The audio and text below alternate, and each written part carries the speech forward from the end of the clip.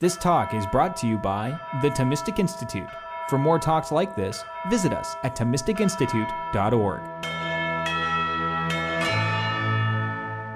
I'm an economist by training. I trained in applied microeconomics. I do work in theory and political economy and a little bit of work in Catholic social thought, all of which is to say I don't do this for a living. What I do on Edith Stein is a very sort of vigorous hobby and something that has been a passion and interest of mine for a long, long time. So I hope that you'll appreciate what I'm here to bring you, just out of the just shared love that I have for this fascinating person. So what I'm hoping to do, I'm going to introduce you very quickly to her life and kind of what she's about and what she's interested in. And then I'm going to, maybe what I very much want to do is remove myself as much as possible and just try to put you in contact with her and her thoughts. And so I'm going to try as much as possible to recede only, as much as needed so that you kind of can have an experience of what it would be like to read and study her closely, which is why I'll present you with lots of wonderful quotations from her work. And that will start to make some sense as I get started, so I probably should get started. So the first thing I want to say before I enter into the exact subject of tonight's lecture, which is about the Gestalt of the soul. And don't worry, I'm going to explain what this word is, what it has to do with. But I want to talk a little bit about Edith Stein and her connection to the Dominican order, right? Because the Thomistic Institute is run out of the Dominican House of Studies in Washington. And, Edith Stein, after she became a Catholic, she was a Carmelite. So you might think, well, is it a little bit strange to be thinking about Edith Stein? But actually, I want to say to you that she has some very interesting connections to the Dominican order, which you may not have thought about. So we think of Edith Stein as especially converted by the autobiography of Teresa of Avila. If you haven't read it, it should be at the top of your list. It's something that really should sort of, it's the one book perhaps I come back to most often in my life, the autobiography of Teresa of Avila. But she was converted by this at the end. She had a long intellectual conversion, Edith Stein, and then kind of what finally put her over the edge was staying up all night and reading the autobiography of Teresa of Avila. Teresa of Avila is a Carmelite. This is one of the reasons that she felt very drawn to the Carmelite order. What are her connections to the Dominican order, you might wonder? The first is that she's a philosopher, and so we think of course, the history of philosophy in the Dominican order. Many people study philosophy, right? Maybe some of you here have studied philosophy or currently study philosophy. I don't know. But very few people are so philosophical in spirit. They're so devoted to the intellectual life that they are pained, like they feel pain at distraction from the life of the mind. But Edith Stein was one of these sorts of people. I don't know if you know anyone like this. I live with one, so my husband is a philosopher, and he's the sort of person. So when I Edith Stein, if you read some of her own autobiography, she wrote a delightful work on her own life in a Jewish family. She talks a lot about this, and if you know someone like this, you will relate to the kinds of things that she says about herself.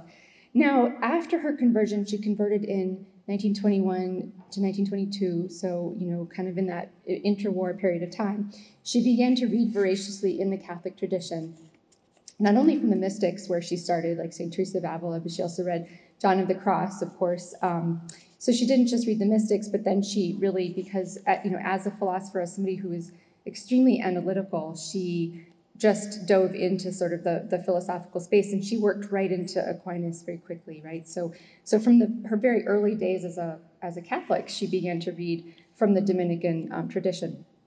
So in that sense, as a philosopher and as a student of St. Thomas, later in her philosophical journey, we can kind of claim her as at least a sister to the Dominican tradition, at least I like to say. But there is another reason to attach Edith, or at least, again, associate her with the Dominican tradition, and that is that she taught at a Dominican secondary school for girls in the town of Speyer for a period of 12 years. So this is a really long time. Somebody had died in her early 50s, right?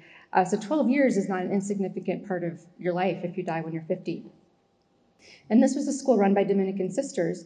And at this time, she already harbored great hopes of becoming a Carmelite at some point in time. But it's not the sort of thing that just you kind of wake up and do, given what was going on in Germany at that time for a Jewish convert. So she looked for a place to spend her time and her talents. And so understand that at this point, she was, well, I'll get to this in a minute, she was denied a university chair. So she spent this time teaching in this Dominican school for girls. So this 12-year period of time, I would like to say it's the span of 3 college educations that she spends living with the Dominican sisters there. And I like to think that this is the time in which, if you read her letters, things that she's writing to people, her correspondence when she was at this school, she really becomes habitually a Catholic. So she's been intellectually converted before she goes to live with the sisters, but she becomes sort of habitually Catholic. So I think it's difficult to give like a complete account of Edith Stein's intellectual life without taking into account a little bit of this association that she has with the Dominicans. Now, the time that she spent in Speyer is important for this talk because it was the time that she spent teaching young women.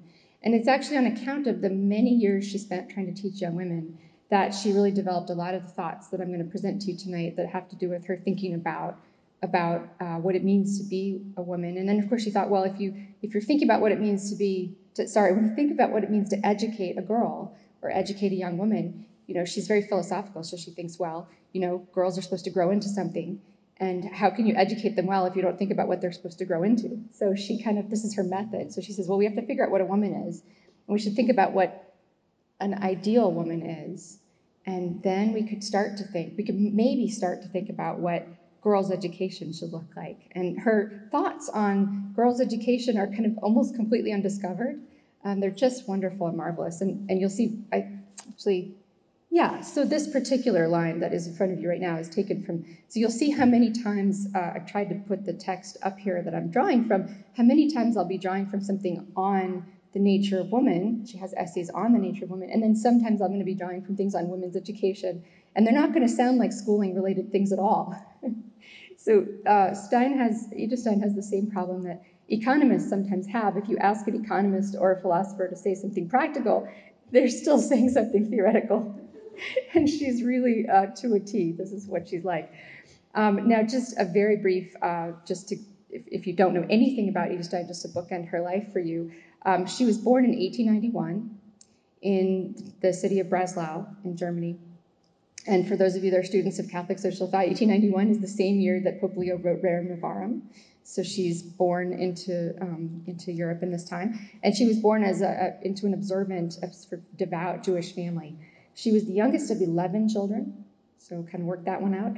And my husband did this too. This is, I don't know, these philosophical types. She had renounced the faith of her childhood by the time she was 11, or a young teenager. So it didn't make sense. My husband remembers the time when he was a little older, maybe 15 or 16, and looked at his mother in the kitchen. I mean, he's gotten over this now. He looked at his mother in the kitchen and thought, yep, she really is just a bundle of sense data, isn't she? You can't put these philosophers in too tidy of a box. They're interesting characters, but she, like my husband, just, as a young teenager, kind of thought, none of this makes any sense.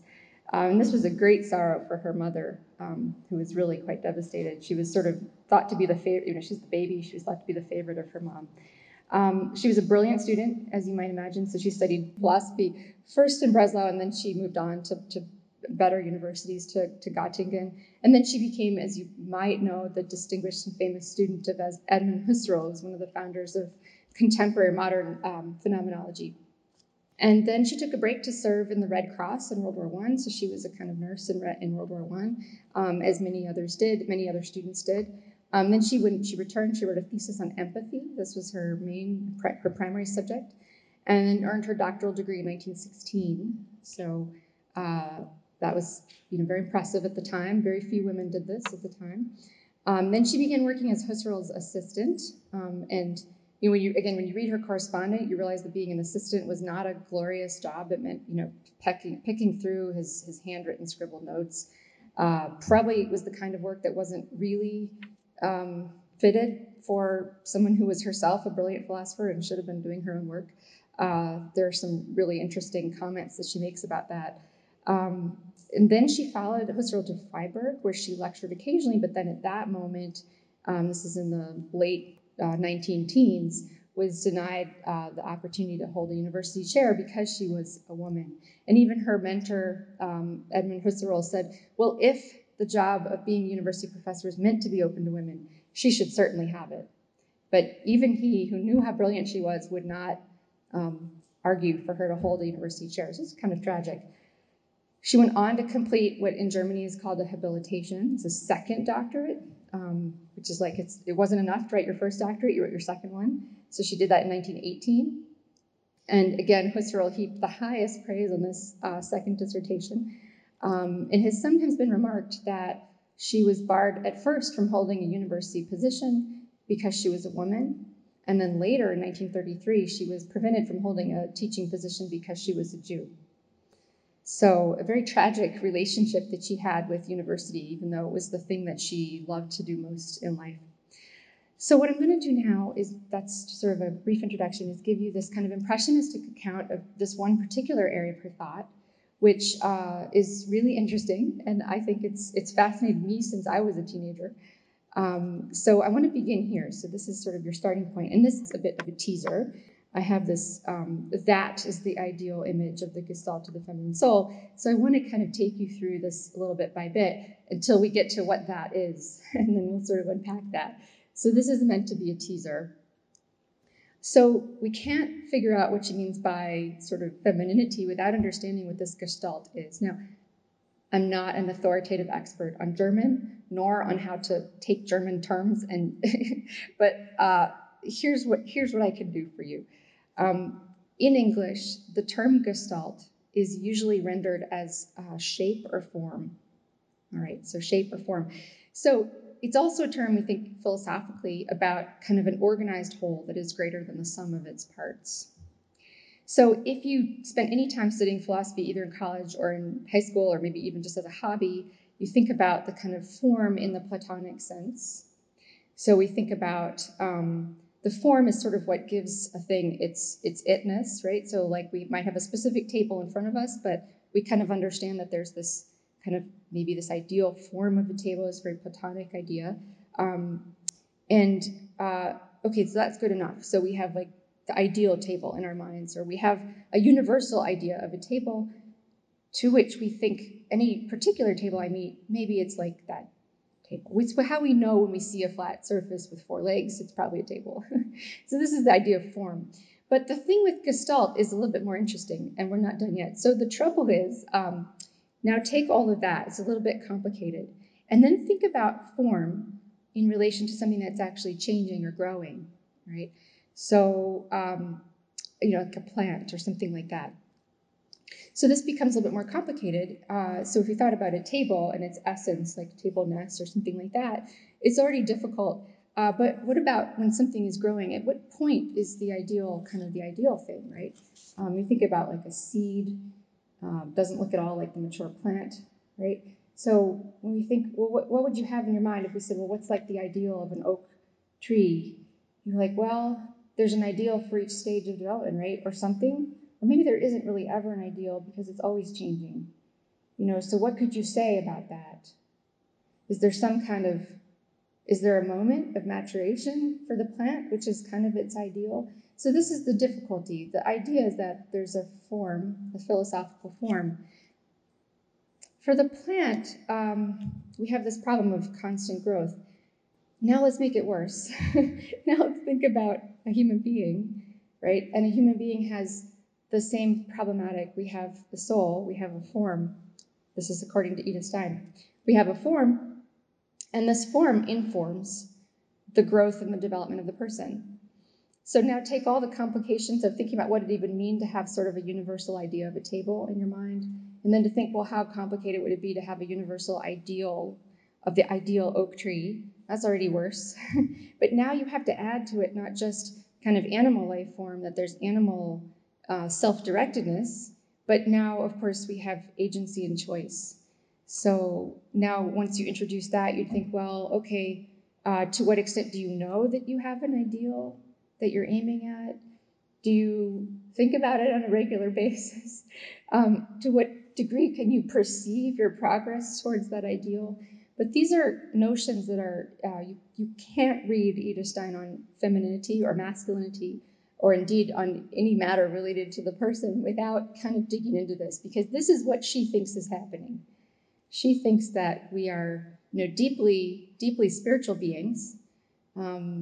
She shares certainly with the scholastics, although some of her working out of the, let's just say the body-soul dualism doesn't look very Aristotelian. It doesn't look very Thomistic, and if you have a close student of St. Thomas, they'll be squirming about it at this point. And we all know the problem is there, but it's there. So the thing to do is to kind of just sort of sit back and go, okay, this is what she thinks is going on. But what she shares with Aristotle and St. Thomas is this commitment to the idea that matter doesn't give rise to anything. Matter doesn't cause anything. The actualization of spiritual powers, this is where all the action is. So if you're going to think about what people are, you got to get clear about the causal impact of the spiritual being. So this is for her very, very important. And if you do this wrong, by the way, if you read Edith Stein wrong, and I just mean by reading her wrong, you'd be selective. You could build something that sounds extremely New Age, and it isn't very New Age. If you read her in total, you won't find, you can't make it work. But this is very interesting. So now I'm going to move into some direct quotes. I can forget I have it in front of me. So just to give you a sense, now I've described it, but I want to give you her language. This is where I was saying that if I do this right, at some point you will barely notice that I'm standing here, and I'll just sort of recede from your vision, and you'll just sort of think that she's here talking.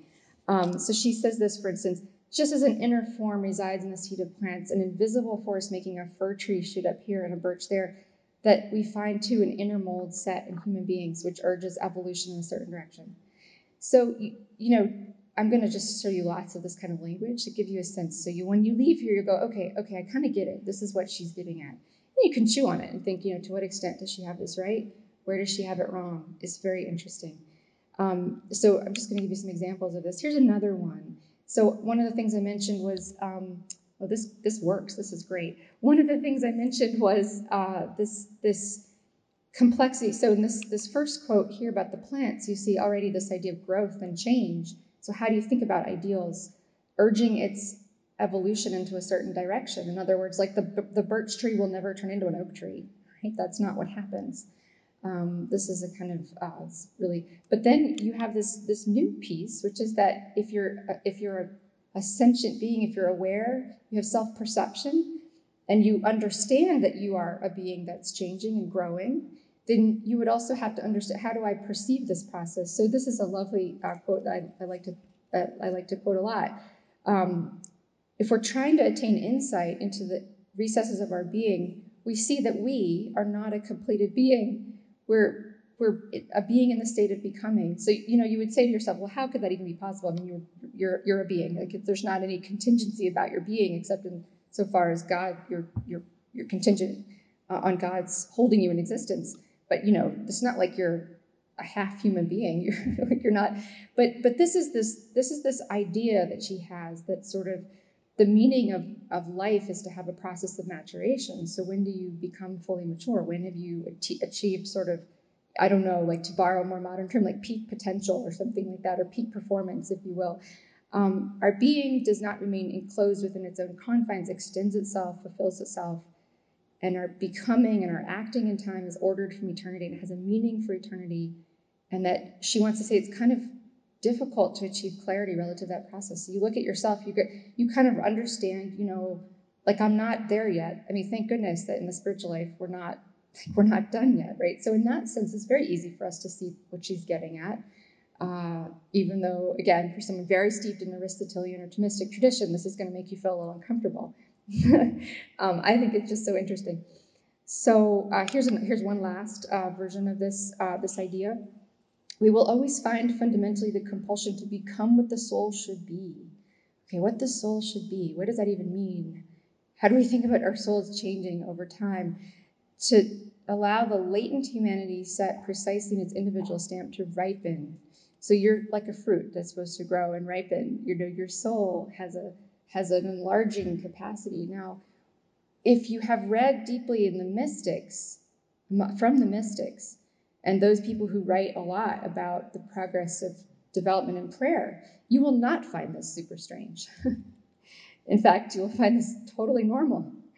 But most of us don't do that, and we are sort of accustomed to thinking about, okay, well, there's, we have matter and spirit, and these things, spirit is in some sense unchanging, right? So I want to just point out these tensions that are there, and they're not easily resolvable, but it would be difficult to say that this thought that she has, that there's this latent capacity in us for spiritual enlargement, it would be difficult to say that that is not also formed by her reading of the mystics, the saints who write about what the let's just say the progress of prayer, the science of prayer. There's a science to these things, which is amazing, because most of us don't even think of it. Like, we go through most of our life unaware we have a soul, and wake up at some point like, well, what am I supposed to do with my soul? Well, maybe I'm supposed to water it, Oh, maybe I'm supposed to water it like a plant. This is totally out of Teresa of Avila.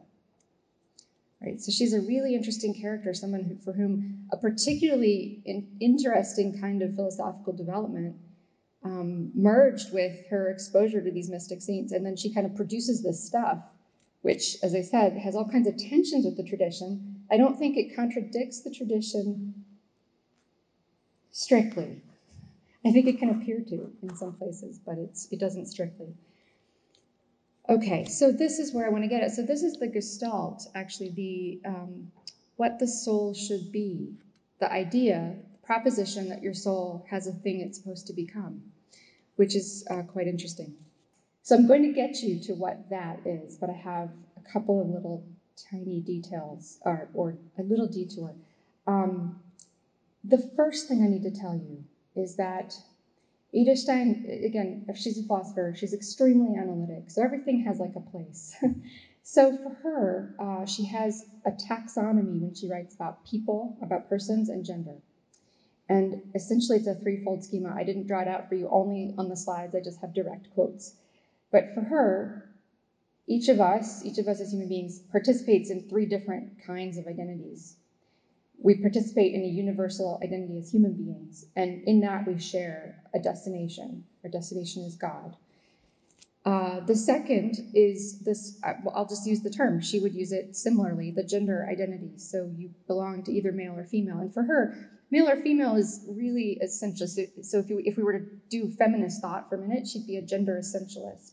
I think the gender essentialists are fading. There are not too many of them. It used to be that you were sort of a gender universalist or a gender essentialist if you're a feminist. She would have belonged very much to the gender essentialists, the people who think that the characteristics of your gender are essential to your being, not accidental, right? They can't just be changed.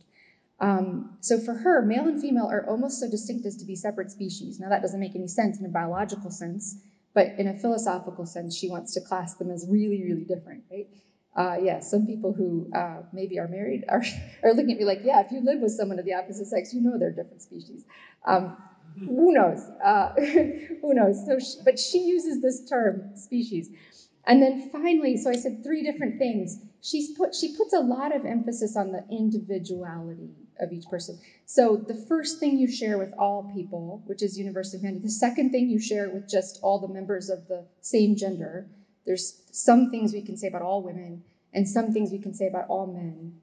And then finally, she's very interested in this thing called individuality, which for her is just your uniqueness, like how you're different from all the other men and all the other women in your class, and how you're different from all the other people in that class. So this is an example. She says it's not possible to generalize about individuality as one might generalize about either of the first two categories. Can't generalize about individuality because that's it. It's just uniqueness. It's who you are. She finds a lot of room in this individual space, this third part of humanity, for all the kinds of individual predispositions and gifts. And I have to tell you that she goes right ahead. She goes for it. And she says, now it's totally possible that women who are feminine, deeply feminine in their soul and body, because for her, soul always starts first, may have some accidental characteristics that make them similar to other men. So men could have feminine characteristics and women could have male. So she goes ahead and says this. Now, She doesn't develop it very much, but I think that's why she wants this third category. She's got all kinds of interesting things to say about it. But just as a point of curiosity, one of the reasons she says that is because she clearly feels very deeply that she has a lot of masculine traits. It's very interesting. So she troubled over this. Most of her intellectual companions were men. She felt that she fit into the male, professional space better. I think this is fascinating about her. So I want to just mention that. And then a couple of other thoughts about her view of gender in general, maybe two short things. The first is that although she admits that gender identity, whether it's masculine or feminine, is complicated or complex, she also wants to insist that it is not wholly impossible to figure it out. So, and she's going to tell you right up front, here are the kinds of information that we can use to determine what it would mean to be an ideal woman or an ideal man, or to think about, to speculate about ideal manhood or ideal womanhood. So I've listed here for you, this is one of her quotes where she says, look, the words of the Old and the New Testament speak to this. The nature of man and woman, history elucidates it for us, so history, and the needs of our time. And the diversely fibered texture is sort of the point. It's not going to be so clear to see what really is the essence of womanhood or the essence of manhood, but it's not totally obscured for us. So she basically says, we can do this, we can get this done. We can go ahead and try to answer the question to what men and women are called. Like, it's not going to be so confusing for us.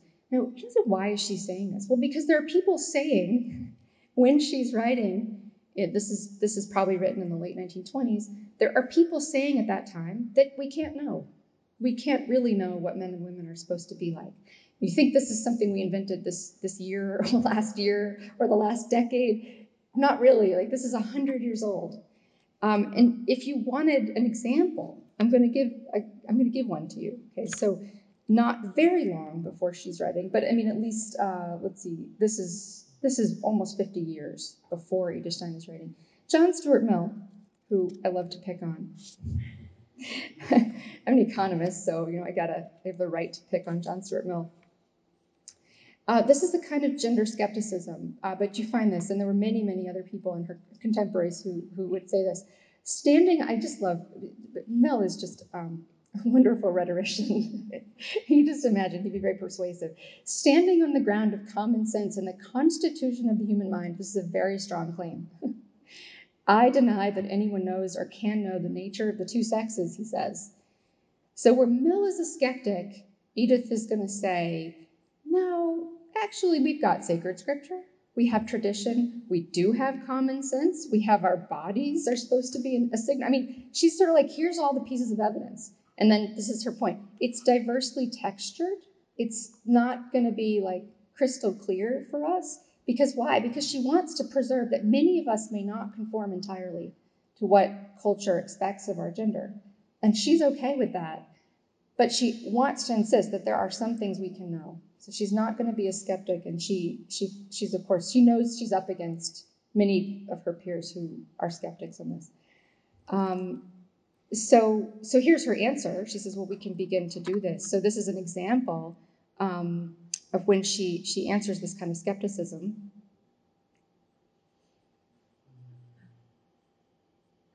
So I'll just kind of let you go ahead. I'm not going to read it line for line, but she starts with this kind of like, only the person blinded by controversy. I mean, this is not somebody who's a shrinking flower, sort of like comes right out swinging. You'd have to be kind of caught up with weird controversies or total ideology to deny that a woman is formed for a particular purpose. So she's not going to beat around the bush. She wants to argue, and I'm going to go through this in more detail in a minute, that woman is destined to be wife and mother. This has a very specific meaning for her, so we shouldn't react initially to this. She, of course, doesn't get married. So she'll say both physically and spiritually she's endowed for this purpose. And then she says it follows from this Thomistic principle of the soul forms the matter, that such a spiritual characteristic does exist. So she is going to insist that this gender essentialism, that women and men are essentially different in a way that's very profound. Whether or not this can be made consistent with St. Thomas is kind of an open question. So I know people who are working on it, and I certainly know people of sound mind who will take both opposite positions on that question. So you see this, but I just want to emphasize this point that matter is dead on its own. What gives anything life or form or shape or gestalt is the soul or the spirit, anima. And so for her, this is totally determinative. Like that settles the question, right? In other words, that we have different bodies, that our bodies are made with different capacities, must indicate that something spiritually about us is profoundly different. That's how she reasons here. Okay. What I want to do now is, let's see. Here's another wonderful quote about this, the priority of the spirit. If humans rank above the lower creatures because as spirit they imitate God, their generative power too must be rooted in the spirit. It's a really powerful statement. Okay. So now I'm going to resolve that first statement. That is the ideal image of the gestalt of the feminine soul. What is the that? So the that comes after this statement. So this is her description, her longish description. I first read this when I was, 16, and I just thought it was the greatest thing I'd ever read. The soul of a woman must be expansive and open. It must be quiet so that no small, weak flames are extinguished. Warm so as not to benumb fragile buds. Clear so that no vermin will settle in dark corners. That's right out of Teresa of Avila, guys. Teresa of Avila has a whole, description of the soul, and one of the problems when you're not holy is that there's vermin of all kinds inhabiting dark corners of your soul. Self-contained so that no invasions from without can peril the inner lift. Again, this is really right out of the mystics. Empty of itself in order that extraneous life may have room in it. Now she's getting to this part she wants to unpack about the mothering characteristic of the perfected womanhood, that what women are made to do is to welcome and nurture other life. It's what we're oriented to do, whether we do that physically or we just do that through our normal human relationships. Like we're always yearning to do that. Like, who are you? Let me get to know you. Let me make you better. That's just like a reflexive response.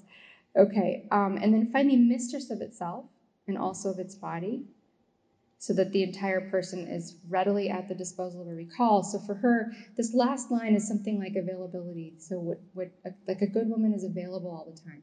Like your baby needs you at 3 a.m, 4 a.m, at all of those hours, 2, 3, and 4 a.m, you are ready, you are available. But then that should apply to those in need, anybody else who needs you. So that is, and then she proceeds after she wrote that, she says, "No, that is an ideal image of the gestalt of the feminine soul." In other words, this is what the soul should be for a woman. This is what you should be. Now, we're all kind of in a process of becoming, right? So she had this whole idea that we're not all achieving this level of perfection, but this is what you should be.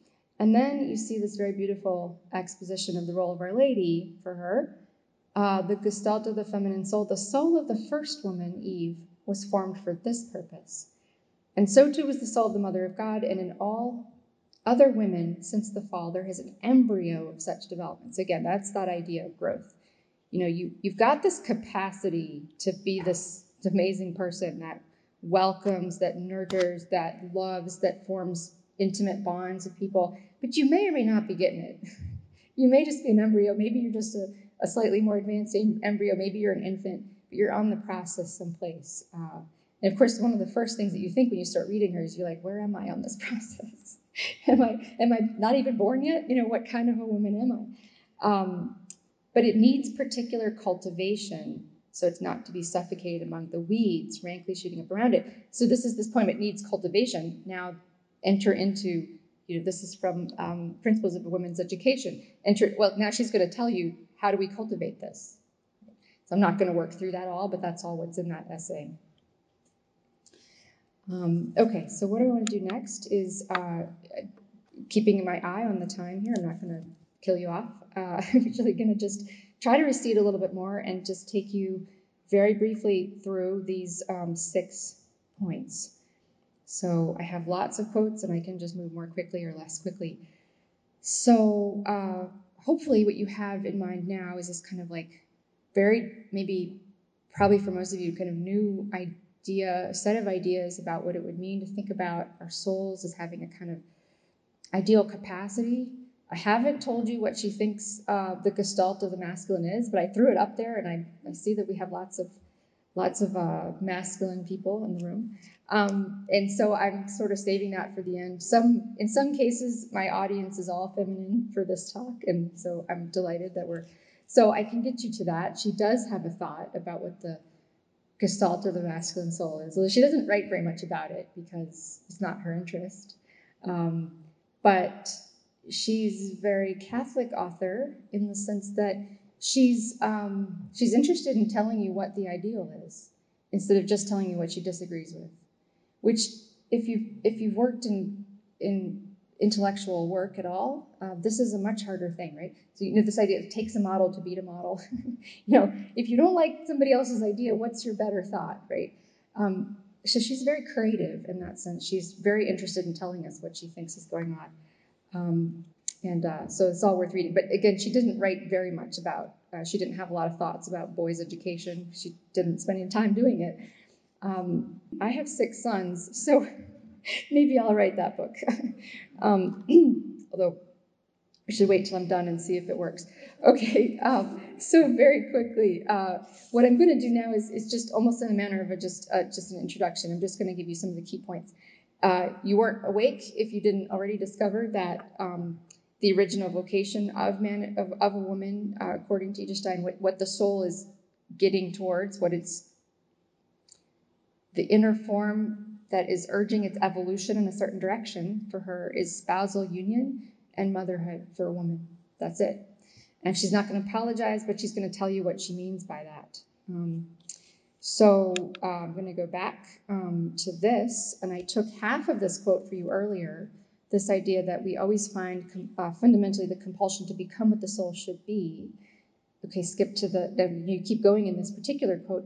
The deepest feminine yearning is to achieve a loving union, which in its development validates this maturation, it validates its own maturation in union, and simultaneously stimulates and furthers the desire for perfection in others. So for her, union and motherhood, motherhood is oriented to what? Not to necessarily having babies, although she thinks that's great. It's oriented to growing new human beings, which she thinks is like this fabulously mysterious process. And it must be so, I have another quote for you, it must be so fabulously mysterious and amazing that it must change the whole nature of what it means to be a woman. So for her, the union with another person, so entering into some very intimate relationship of union, spousal union, and then out of that union flowing, this kind of like really cool thing where you kind of figure out what people need, you welcome them, you're available, you're warm, you don't reject them, you don't sum them up, you don't offend them. These are all features for her of what the feminine soul is up to. And so just to kind of give you more evidence to this effect, here's another one, completely different essay. The deepest longing of a woman's heart is to give herself lovingly, to belong to another and possess another completely. The longing is revealed in her outlook, her personal and all-embracingness, which appears to us as specifically feminine. Another one, woman's nature is determined by her original vocation as spouse and mother. One depends on the other. The body of a woman is fashioned to be one flesh with another and to nurse new human life in itself. A well-disciplined body is an accommodating instrument for the mind which it animates. At the same time, it's a source of power and a habitat for the mind. It's just a great thing. I mean, you could just spend a whole weekend chewing on that your body is a habitat for your mind. If your body is falling apart or it's not disciplined, what does she even mean by well-disciplined body? This is, we could say, and we'd probably chuckle a little bit. It's a very German thing to say. Somebody's going to chuckle. But the well-disciplined body is a habitat for the mind. It's at the same time a source of power. So woman's soul is designed to be subordinate to man in obedience and support. She spends a lot of time on that, and you can refer you to those sections. It's also fashioned to be a shelter in which other souls may unfold. This is a tremendously interesting image Like the woman's soul is like a kind of tent or something, like a shelter where people can go who are fragile, who are injured, who are seeking help, assistance, like protection from the elements. It's supposed to be like a tent. That's amazing. It's you don't find language like this anywhere. And then it's just spiritual companionship and spiritual motherliness, not limited to the physical spouse and the mother relationships, but all people with whom a woman comes into contact. So she's supposed to be like this, not just with respect to her actual spouse, or she enters the convent like she did. Of course, the bride. She's the bride of Christ, but just sort of she's supposed to be essentially entering into some sort of. I mean, what's a spousal union if you're not married to somebody? Well, what does that even mean? What would be like to really deeply know the other person? And to deeply know that other person in the sense of enjoying them. Okay, enjoying them. So in the contemplative life, the idea is that we enter into a relationship with God with the purpose of enjoying each other. Like God enjoys me and I enjoy God. We don't even have to say anything to each other, right?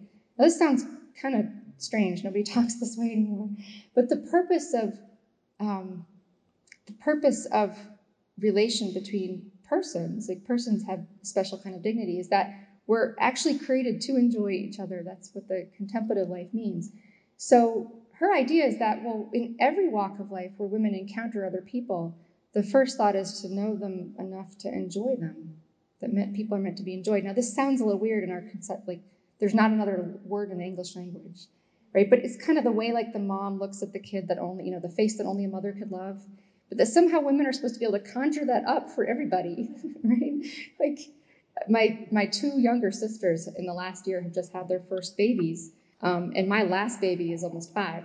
So just to give you a sense of the time. So there are these group text messages with cute baby pictures all the time, and I'm swooning over the baby that I don't have anymore.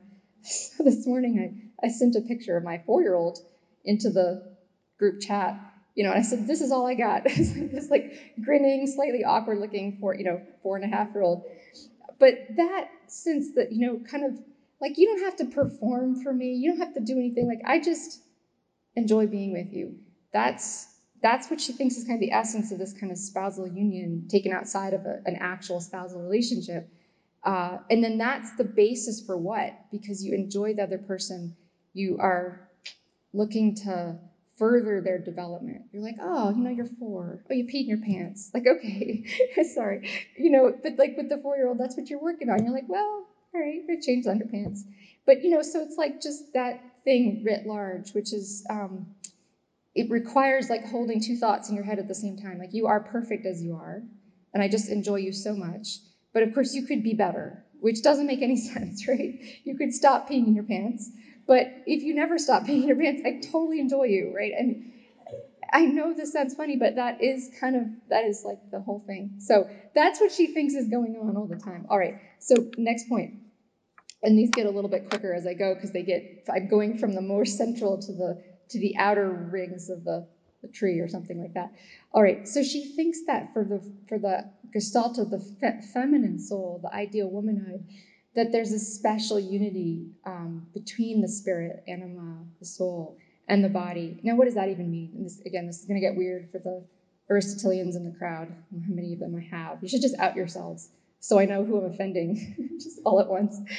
She says this. She says, let me give you the slide. I would like to believe, she says, this is kind of in her, she's clearly speculating. She's like, I would like to believe that the relationship between the soul and the body is not completely similar in man and woman. With woman, the soul's union with the body is more intimately emphasized. The woman's soul is present and lives more intensely in all parts of the body. It's so weird. What does that even mean? That women are sort of more like at home in themselves or something like that. I don't know. It's hard to put any kind of normal English on this. Woman's soul is present and lives more intensely in all parts of the body and is inwardly affected by that which happens to the body. Whereas with men, the body has pronouncedly the character of an instrument, which serves them in their work and which is accompanied by a certain detachment. So men are sort of able to detach themselves from what happens to their bodies in ways that she thinks women cannot. I think that explains a tremendous amount of the fallout of, let's just say, the sexual revolution, the culture of casual sex. I think this can explain a lot of that. It has some sort of predictive power for this. It's really interesting, right? Now, if you have, a lot of sons, if you raise a lot of boys, it makes total sense to me that men, boys can see their bodies as tools and instruments. I mean, they're just throwing their bodies at stuff constantly. You use so many examples. And, just like the woman is like, oh, like, you got to be kidding me. It's like, that's not a thing you should do ever. But this is so interesting. Then she says, to back up this point, she's this other nice quote. She says, the task, so why would women be like this? I haven't really talked about why men are like this. I'll get that 6th point if I'm keeping my eye on the clock. Don't worry, guys. The task of assimilating in oneself a living being, which is evolving and growing, of containing it and nourishing it, is a mysterious process. It represents such an intimate unity of the physical and the spiritual that one is well able to understand that this unity of the physical and the spiritual, which happens essentially like as a woman is growing a baby, that imposes itself in the whole nature of woman. Like, what kind of person do you have to be? Where your spirit cannot be like over there and your body is over here, right? Which she thinks is a thing a guy could do really easily. If you're a woman, you're like you should be like at home in yourself because maybe you have to welcome new human life. So she thinks that kind of unity imposes itself in the whole being of a woman. You think about all the kinds of things, like how many times do men have conferences on the problem of like work and family balance? They never do it. The women are always like, the men should too. They have problems with this.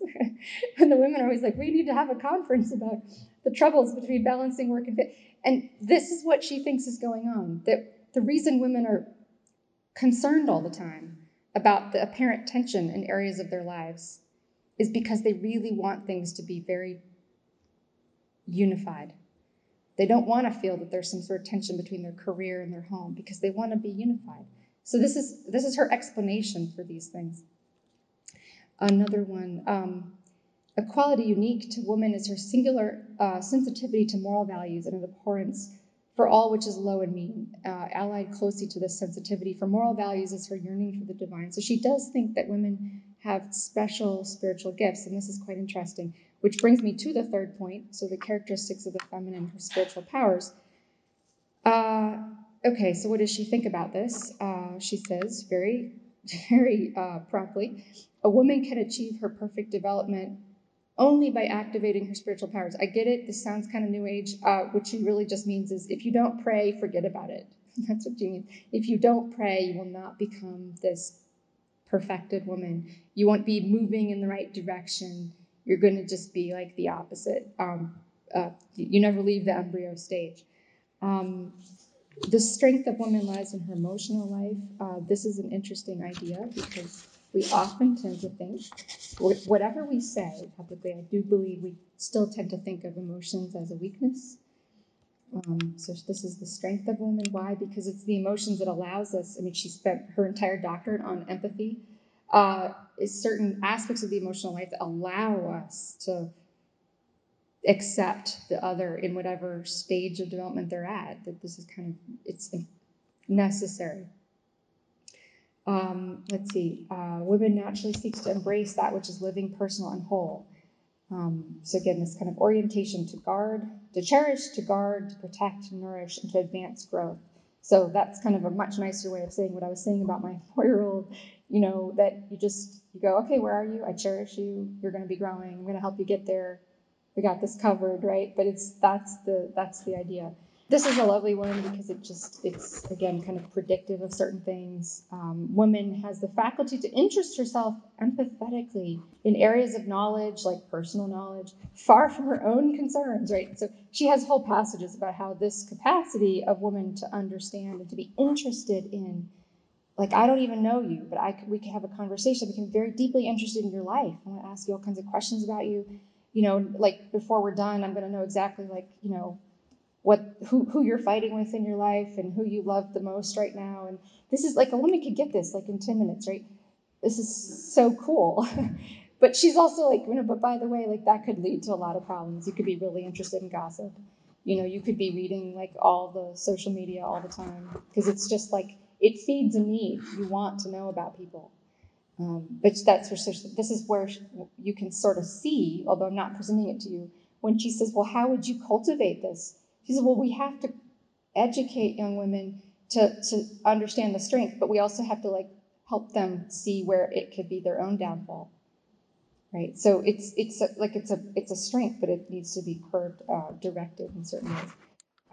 So interesting. So it's a longer quote. I'm not going to read to you, but that true feminine qualities are required wherever feeling, intuition, empathy, and adaptability come into play. Adaptability is such an interesting one, which I don't have a lot of time for, but if someone wants to bring it up and question the answer, certainly today, I don't want to get too much into it, but if we think about some of the contemporary problems of gender dysphoria, and some of these things being socially contagious, young women are much more susceptible to this kind of adaptability to certain trends and fads. So it's certainly true about clothing, certainly true about all kinds of other sort of, so social adaptability is something that's part of being available. Like I can adapt myself to many different kinds of persons in order to serve them, to live with them, to nurture them. But where the social tendencies are poisonous, that adaptability becomes actually really a problem, right? A holy priest I talked to one time said to me something which I think is what Edith Stein has in mind, that if a man is asked to do something he can't do, frequently will just say, I can't do that. If a woman is asked to do something she can't do, she will figure out a way to destroy herself to get it done. And that's kind of funny in its own way, but it can be very, very tragic because women does have that capacity. It's a kind of self-abnegation, which ordered properly and in the proper context, and when women are cared for in the way that they should be cared for and respected, so a lot of, Edith Stein's thought is going to place a lot of burden on men as well. But that adaptability it's such an interesting thing. Like, so that I can adapt myself. Like, suppose I have a child with many, many disabilities. I can become the kind of person that can rise to that. We see that so many times. It's part of her strength, but it's also, something that can really lead to a lot of tragedy.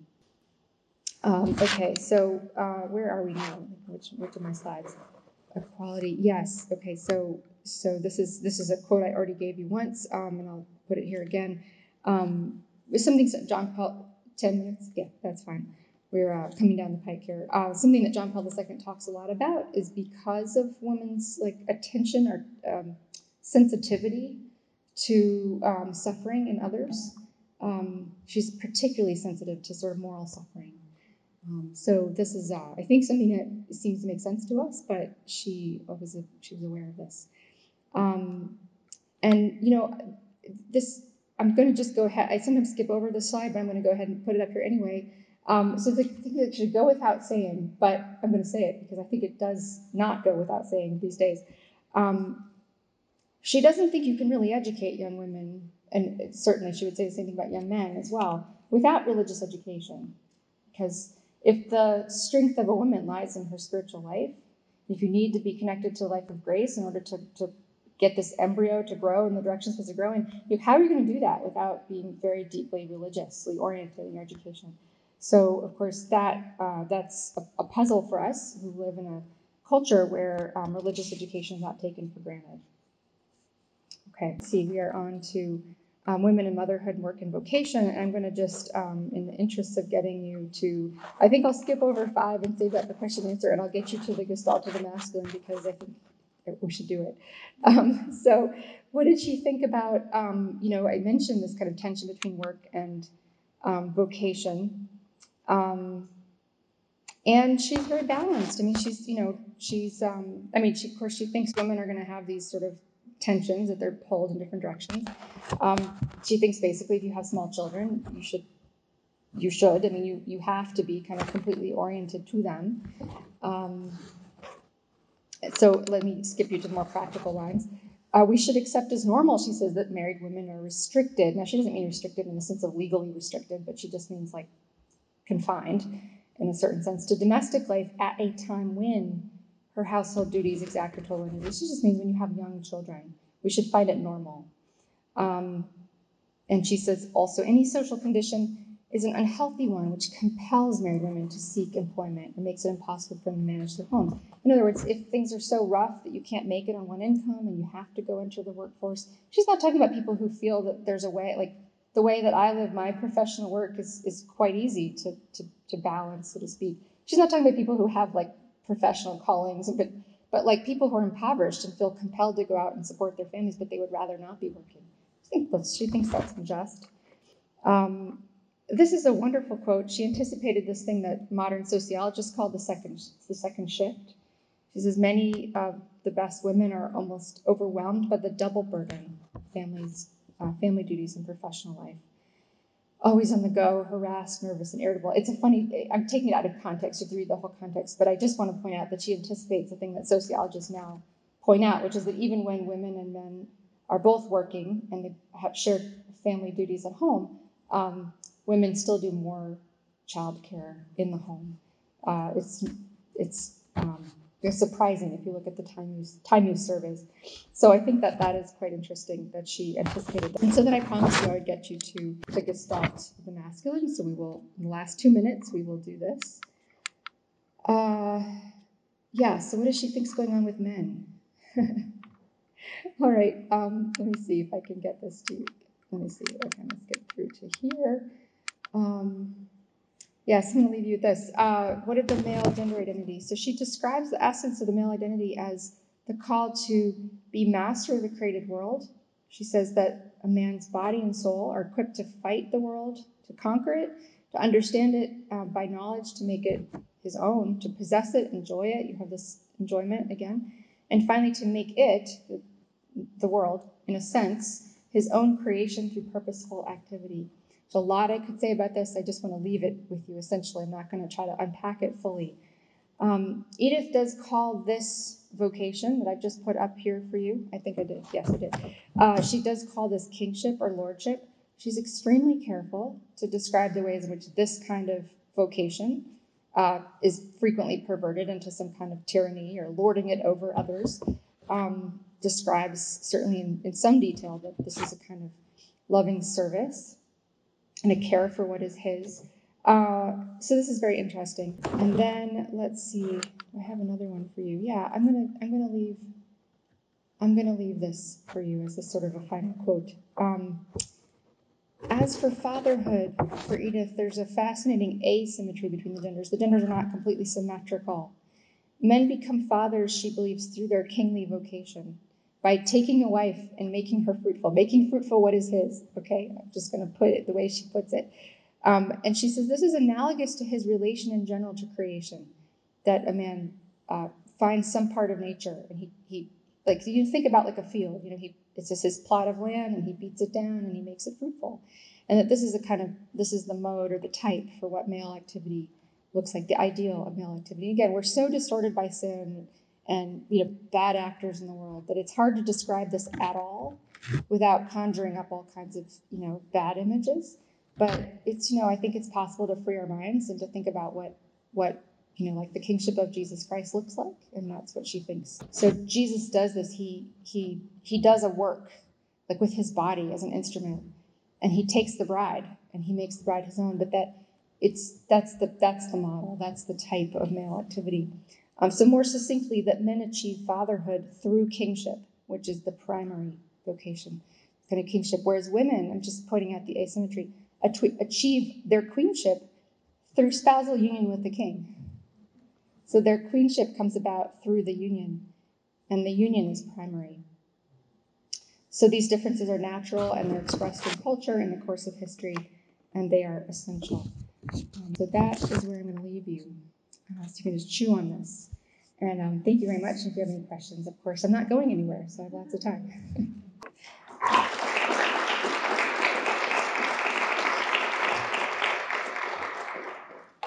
Yes. Okay. Sure. Yes. Yeah, speak loudly. Okay, in the yellow and blue. So there was a quote earlier. Mm-hmm. I was hoping, could you explain what Edith Stein means when she said the feminine soul is like meant to be subordinate in obedience to the man? Mm-hmm. What also she does not mean by that quote? Yeah. So she, in fact, spends a lot of time in these essays. And so actually everything I quoted from Chinese in this book. So I definitely encourage you to get it if you're interested in this. I can't do any better than just sort of hand you off to her. She explains herself beautifully. She spends a lot of time with the original Hebrew term that's used in the accounts in Genesis. of woman, the second account of Genesis, being made as the helpmate. And she says, is like, well, how do we really get a helpmate? And of course, now we're, it's Hebrew. For her, she's reading the Hebrew, and then she's reading it in German. And so she's got ways she translates helpmate into German. And then we're reading an English translation from her German. So my guess here is that it's important to get the language right. But she spends a lot of time on this, that she does believe that this obedience and support is a type, right? It's not, it's the mode. And it's the mode or the type because, as the Second Vatican Council said after Edith died, it's impossible to understand the mystery of man, and therefore the mystery of man and woman, without understanding Jesus Christ. So, you don't follow Jesus Christ because you think he's smarter than you are, because you think he's better, like he just is your king, right? And in that sense, it's a type. So, my husband's always wrong. Always. But there is a type that we are playing. We are in fact, as members of the spousal union, we are in fact playing roles. And in that role, I am meant to be, in some sense, his helpmate in accomplishing and making fruitful his part of nature. In fact, I'm part of that, right? So we help each other accomplish our vocations in that sense. She certainly explains and unpacks in there that this is not meant to be, again, it's very difficult for us to even think about what these ideal images are like without our intervening amount of sin and the original sin. And because original sin is so problematic for us because it attacks most deeply the things that are most important for us. So what's most important for us is to live out our vocation. For both of us as men and women, the relation between the spouses gets completely undermined, right? I mean, we know this, like in the garden, right? Adam and Eve's relationship is ruined in a certain sense by that first sin. And then, of course, the relations with their own children get distorted. And so what she means by it, is exactly that because the orientation of the feminine vocation is to see the needs of the others and to help them mature, there is a subordination there. And it's not a bad thing. She thought, and remember at the beginning I said, well, she spent all this time as the assistant to Husserl, and she was really doing kind of like mundane work that was not, but she was very good at it.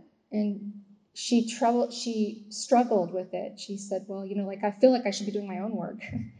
But she was also like this, essentially like a glorified secretary to, the great Husserl. And she did it cheerfully and lovingly. She's very good at it. So she thought that women's characteristics made us very good at this, at helping men with an objective work of some kind or another. I don't think it's worth, or, given how fraught these things, I don't think it's worth unpacking what she means by obedience, except insofar as, I'll do it this way.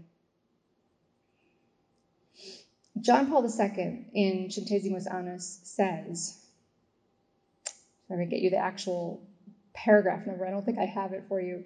He says that obedience to the truth about God and man is the first condition for freedom. And it's a really striking thing to say, because obedience doesn't sound like freedom. It sounds like the opposite of freedom.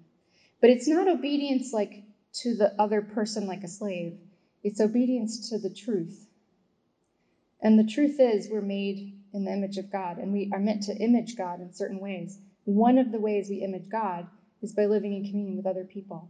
And the first communion for a married woman, first communion for a married man, that in the practical sense is the spouse that you live with. So obedience to that truth means my husband's the head of the family. That's the truth. And he's the head because he images God in that way. And so living in obedience both like to the spouse is like the first condition of that is to sort of recognize the truth of reality. Reality is structured in a certain way. And that kind of obedience sets me free, right? This isn't like a pie in the sky kind of way, right? It's sort of like, but I mean, I preface this by saying my husband is always wrong. And I think these are both true at the same time, right? So And he would say, I'm always right, actually. He would also say that. I think I could call him up right now. That's my simple answer for you, to sort of think about obedience as part of freedom, which is a really deep thing, and it's really hard to figure out, I think, in our culture. But it's what we believe, because we're not God. So because we're not gods or God, obedience is has two features. One feature is that because I don't create reality, there's a bunch of things I can't do. I can't fly, and I can't eat all the brownies I want and not gain a lot of weight. So there's I can't change those things. That's a kind of obedience, but it's not obedience like, oh, I'm so happy that I can't eat all these brownies. Like, it's just sort of like I'm forced into it, right? And I can't fly. I'm forced into that. I can just jump off the stage and probably break my neck. But there's another kind of obedience, which is when you sort of go, oh, aha, like I see how this works. You know, my child, like, although I feel like, or I could describe my life of service to my child as a kind of slavery. I could do that. And that wouldn't be very virtuous, right?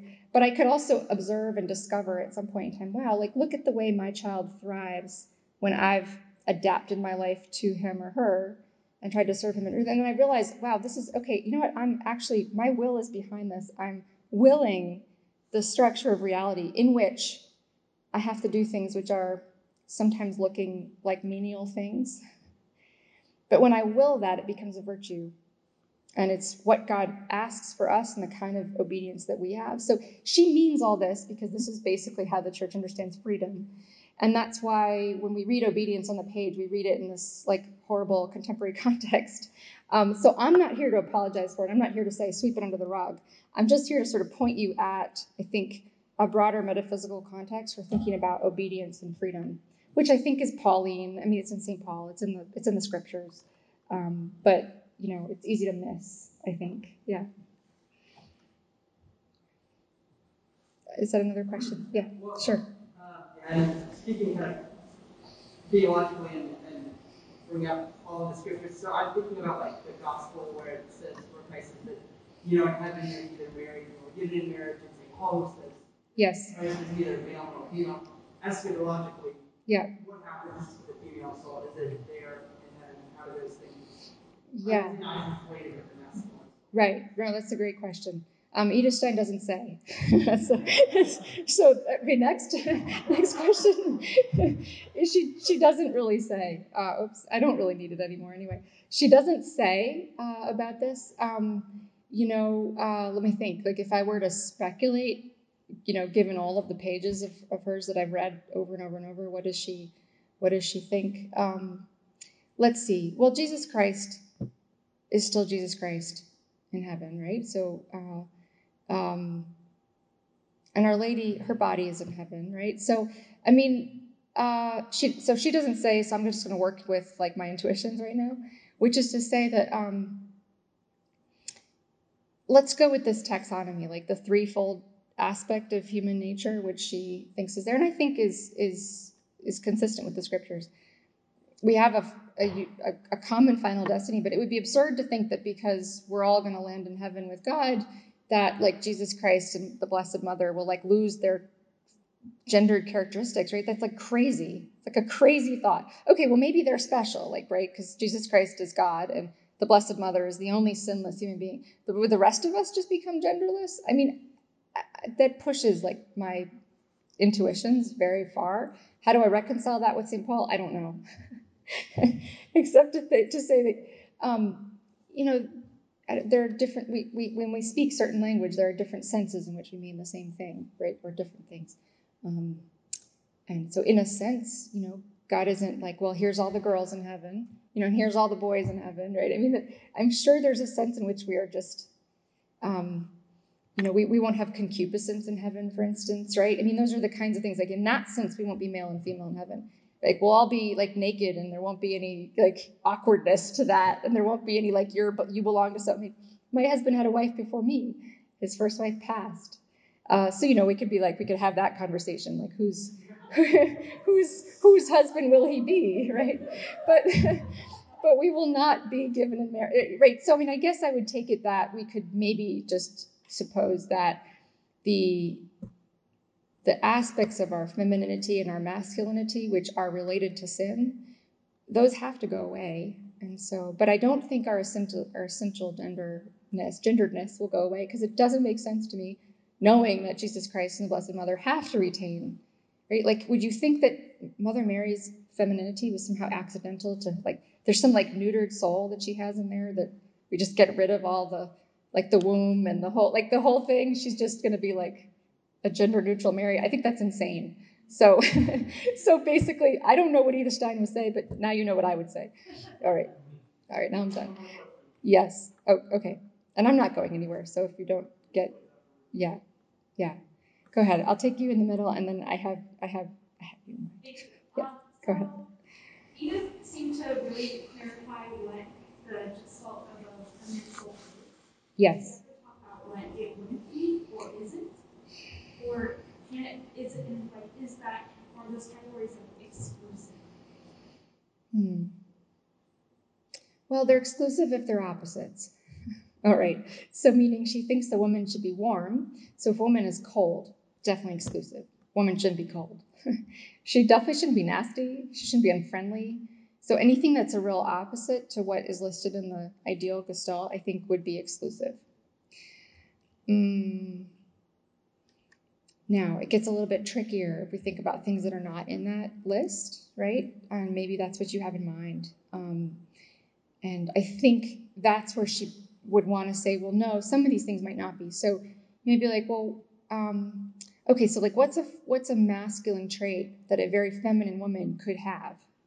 Well, it's for her, she will say a masculine trait is to have a very clear set of objective standards about things, right? She would say that's a very masculine trait. It's a masculine trait to size up the objective world in a certain sense. By the way, why is one of the reasons that has to be masculine and not feminine for her is because once you size up objective standards, people either meet them or they don't meet them, right? Anybody that's a professor or a teacher knows what the problem is. Once you've said, like, you need to hit a 90 to have an A, somebody's not going to meet that. So for her, that's a very masculine thing. But does she think that some women might find it easier to do that? Yes, she clearly does. She thinks certain kind of rational, analytical thought is more masculine, but she clearly engaged in it. So in that sense, things which are not, let's say, opposites to the things in the list, I think she would not say that they were exclusive, but that in a particular person, they would reside in their individuality.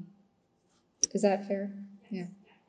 I mean, so she's very specific. She says, like, is there any vocation, like professional calling, that a woman should not be? Like, should a woman not be a construction worker, a football player? I don't know. She basically says no. She thinks a woman could do any kind of work in her way, in a feminine way. So I think in that sense, she was rather progressive in her day, even though when you read some of this, you go, this is very old fashioned. But yeah, she's interesting. Okay. So I think we'll officially stop, but if you have more questions, I'm not going anywhere. I'm staying here tonight. So, thank you.